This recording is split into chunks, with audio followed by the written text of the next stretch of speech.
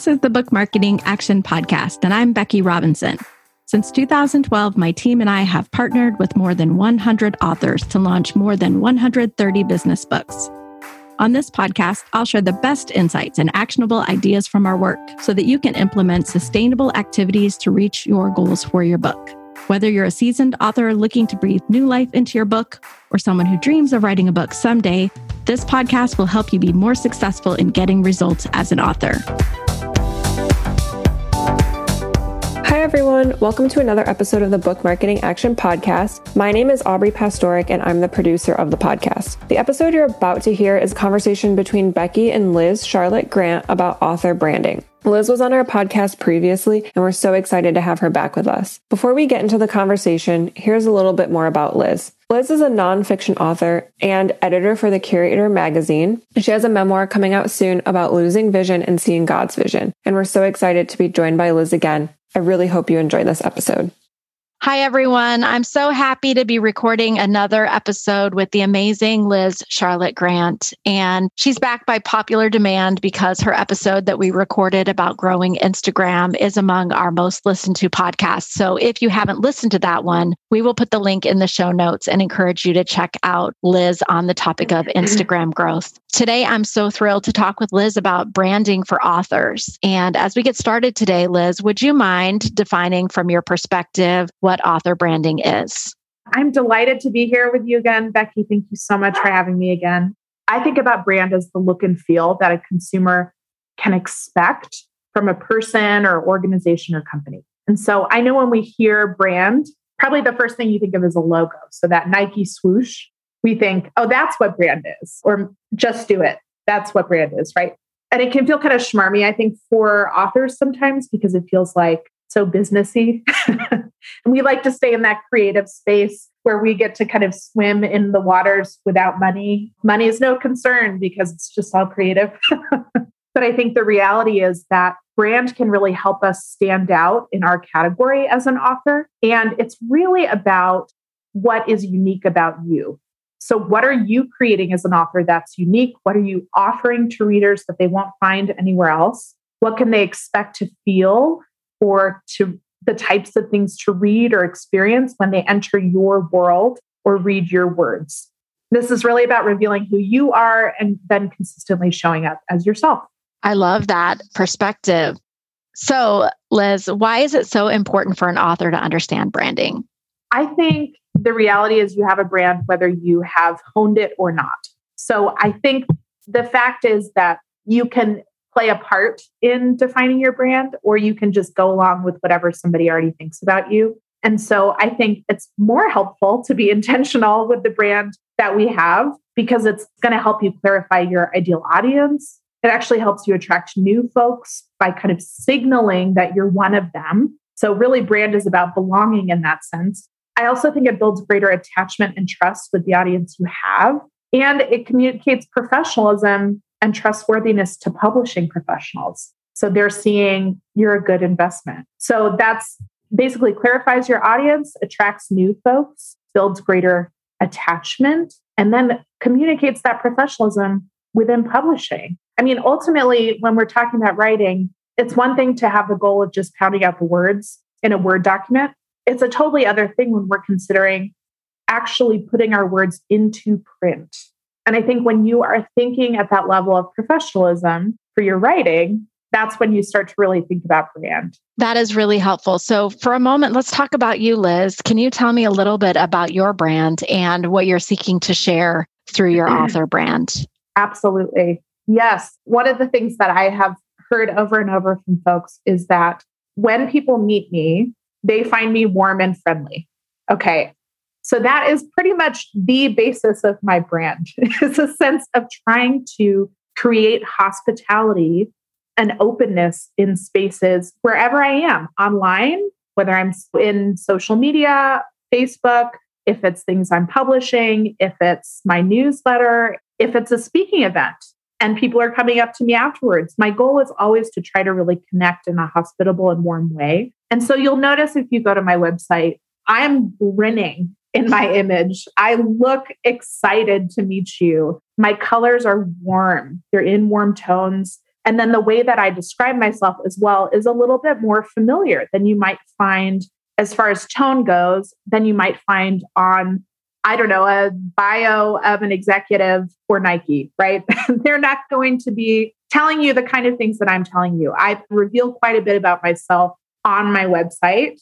And that's because I'm seeking to create an environment that feels hospitable to whoever happens to stumble across my website. So really, in all aspects of my branding, my goal is to be open and honest and warm.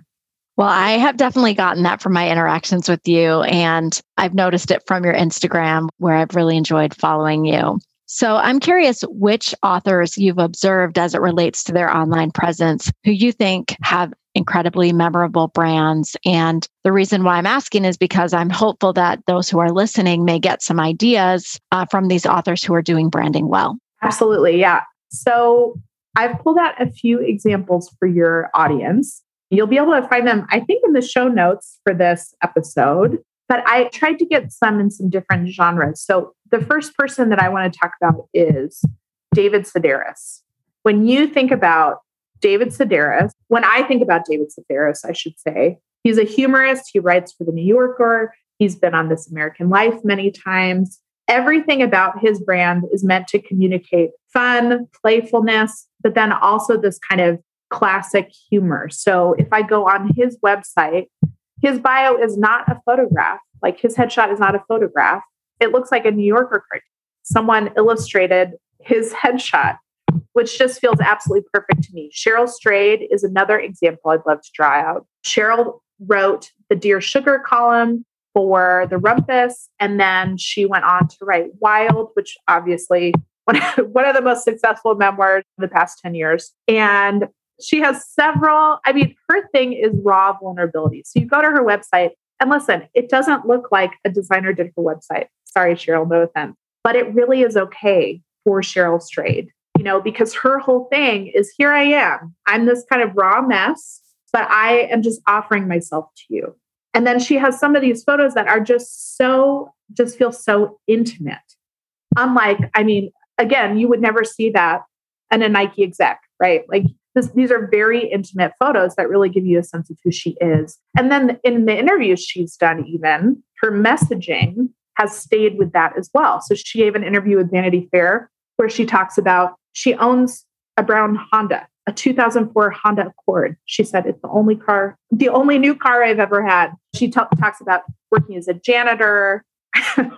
She talks about working as a waitress at Dairy Queen. This is just a woman who is like, I am down to earth. I am on your level. And so her biggest pet peeve, she tells Vanity Fair, is being rude to the waitstaff. So just in every aspect, she is encompassing, it's not necessarily just her personality, right, that we're seeing there, but it is certainly a big part of her brand. Okay. We move on to R.L. Stine, the Goosebumps author. He writes various versions of kind of scary stories, right? If you go to his website, his headshot, and I focused on headshots particularly right now because I was finding that a really interesting way of seeing brand played out. So R.L. Stine's headshot looks like Hitchcock. If you were to look at a photograph of Hitchcock, it has that exact vibe, his logo, his name written in bones. Everything that he's doing is around the scary stories, but then also providing some tools for other writers who would be interested in writing scary stories. Ibram X. Kendi is another great example. Ibram is an activist, an anti-racism activist. It's a National Book Award winner. So he's a very serious man. And you go to his website and there is gravity to this website. Everything that he's writing is encompassing this kind of gravity of this civil rights movement. And so you have this sense of history being made as you even interact in any of his spaces online. In contrast with that, I have one of my favorite influencers and writers. I think she does brand so well. Her name's Nora McInerney, and she does the Terrible Thanks for Asking podcast. And she is a very funny comedian, but then she also has this Midwestern nice professional feel to her. So she lost her husband when she was young. She was actually pregnant at the time when he got brain cancer. So everything she's writing is writing about the absurdity of grief and some of those experiences that she had where she didn't know what to do with herself. And so you see this kind of dark humor throughout everything she does. And so her headshot on her website, she's sitting in a chair, giving you a look that's a sassy look with bright red lipstick. And there are papers flying everywhere. I mean, it's like someone just picked up a whole ream of paper and threw it into the air all around her, this sense of chaos. But it's just so perfect for who she is. And lastly, I want to talk about Dav Pilkey. Dav Pilkey writes children's books like the Captain Underpants series. My daughter, who is 8 years old, is probably Dav Pilkey's biggest fan. I mean, has read every single thing, wants every single book. So on his website, it just looks like one of his stories. Like it looks like they're all graphic novels. They're all in a very comic style. And he also has resources for kids to learn how to draw comics for free as free printables on his site. So in every way, these people are saying, okay, what makes me unique? It's some combination of personality, some combination of genre and kind of where they fit in the literary landscape, and some combination of marketing prowess to say, okay, why would people be seeking me out online? What are they actually looking for when they go online to look at my stuff? Are they wanting to hire me as a speaker? Like Ibram X. Kendi is going to want to put that high on his website, right? People want to hear from Ibram X. Kendi. Dav Pilkey, maybe, or maybe kids just love it and they want more. And so they want more of his content and to be able to learn how to do it like him, right? I think just from beginning to end, these folks have understood brand. They've understood what makes them unique and different and have really leaned into that. So what advice would you have, Liz, for someone who's just starting out with building an author brand? Because you did mention, and I often share with clients, you already have a brand. What you need to do is clarify that, make some choices about how you want to show up through your online presence. So how would someone start that? I would recommend asking and examining yourself first. So really looking at what are you trying to do already? How are you wanting other people to see you? What do you want people to think of when they hear your name? Why are people reading your words? It's worth asking, who's your audience and why do they like you? And I'm wondering too, in what other ways are authors within your genre or niche already engaging with their audiences, and what can you emulate? Both that copies them just to kind of try it, but then also breaks new ground as well. Those are really helpful suggestions, Liz. And you mentioned a resource on your website. Do we have that link in the show note? Yes, we do. Amazing. So how about for an author who may be a little bit farther along on their branding journey? What ideas do you have for ways that they can drill down and be even more effective in sharing their brand? I would say it could be helpful actually at that stage to hire a designer. I think one of the things that authors tend to undervalue is the professionals who do this all the time. My husband, I happen to have a designer who lives in my house, which makes me exceptionally lucky and which I definitely recognize. My husband does branding for his job. And so he is a designer and illustrator. And so I often will go to him and say, hey, can you create a brand for me for this new project I'm working on? We actually just we're working on a podcast together. And so he just created a graphic for me. That's our logo for this project. And it sort of expands on the brand I already have, while breaking some new ground also with some kind of fun 70s graphics. But I think it's worthwhile to, if you've been working on this for a while on your own, I think the DIY thing, you can create some really great branded stuff using services like Canvas for logo, or hiring or getting a professional website from Squarespace or somebody like that, or Wix. There's plenty of templates you can get that have been designed by designers.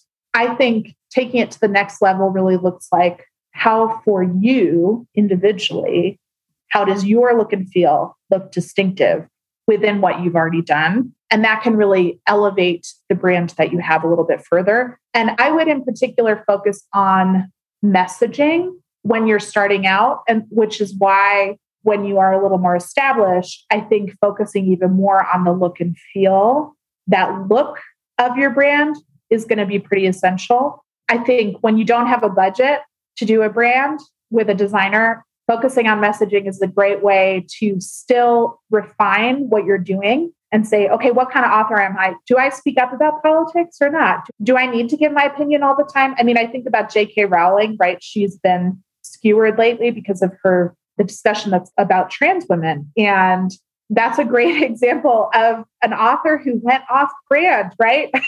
In some way, her audience said, you broke trust with us by commenting on this thing that was kind of out of your lane. And that doesn't mean that you're not allowed to step out of your lane occasionally, but you are developing this relationship of trust with your audience. And your brand helps to undergird that and to give it shape and form. And so in the case of J.K. Rowling, she overstepped, right? She stepped out of that shape. And that doesn't mean it was necessarily the wrong thing to do for her, in her view, but certainly she's faced consequences for that. Yeah, that's really helpful. So as it relates to the action steps, we always leave our listeners with a couple of things that they can implement immediately. And I'm just going to quickly restate those for our listeners. If you are just starting out with your author brand, Liz recommends looking at the resource that she created that will help you really think through who you want to be through your online presence. And I would encourage you to download that resource as an action step from today's call. The second thing is, if you are an author who's a little bit farther along in your journey, the recommendation is to seek out some professional help from a graphic designer who can really help you bring your brand to life through the visual look and feel of your brand. And it sounds like there's a recommendation here potentially for Liz's husband. I'm not sure if we're going to have his business name and info in the show note. Anything else that you can think of, Liz, that you would recommend as an action step? I think it's important for your listeners to know that there's no wrong way to do brand. I think sometimes it can feel like we have so many things piled onto us as authors and so many things we should be doing, all the shoulds, right? And I think it's okay to do it slowly, to start with one thing at a time and really say, what's the one thing I can focus on around brand this week? Is it going through my website to find the messages that are already there and then to refine those messages further? Is it getting a headshot that a professional photographer shot for you instead of a selfie? You know what I mean? I think because these things can often feel so overwhelming, it's helpful to know that we all do it at our own pace and that's okay. There's no wrong way to do brand. That's really helpful. And for those of you who might be curious, I'm in the process as I prepare for my new book coming out. I'm at revamping my website at beckyrobinson.com and just scheduled my author photo shoot. So I believe this episode is airing in August, and we're hoping a couple of months from now to have my new brand images and all those things revealed. So it's always a little bit awkward when you're teaching others about something and then you have to implement it. It feels like all eyes are on you. So obviously everyone's going to go looking at Liz's website and evaluating it based on these comments. And I welcome you to look at mine, but not until we launch the new site. So stay tuned for that. It's coming. Liz, thanks so much for joining me. I hope that we'll get to have another conversation soon. Thank you so much, Becky. It's just a delight. And watch the show notes for all the ways that you can stay in touch with Liz and her work. All those links will be there in the show notes. As always, feel free to email me. I'm Becky at weavinginfluence.com. Have a great day. Thanks for listening, and I hope you'll subscribe today and tell a friend about our show. If you're looking for hands-on help to market your book or have a question you'd like to hear me answer here, please email me, Becky at weavinginfluence.com.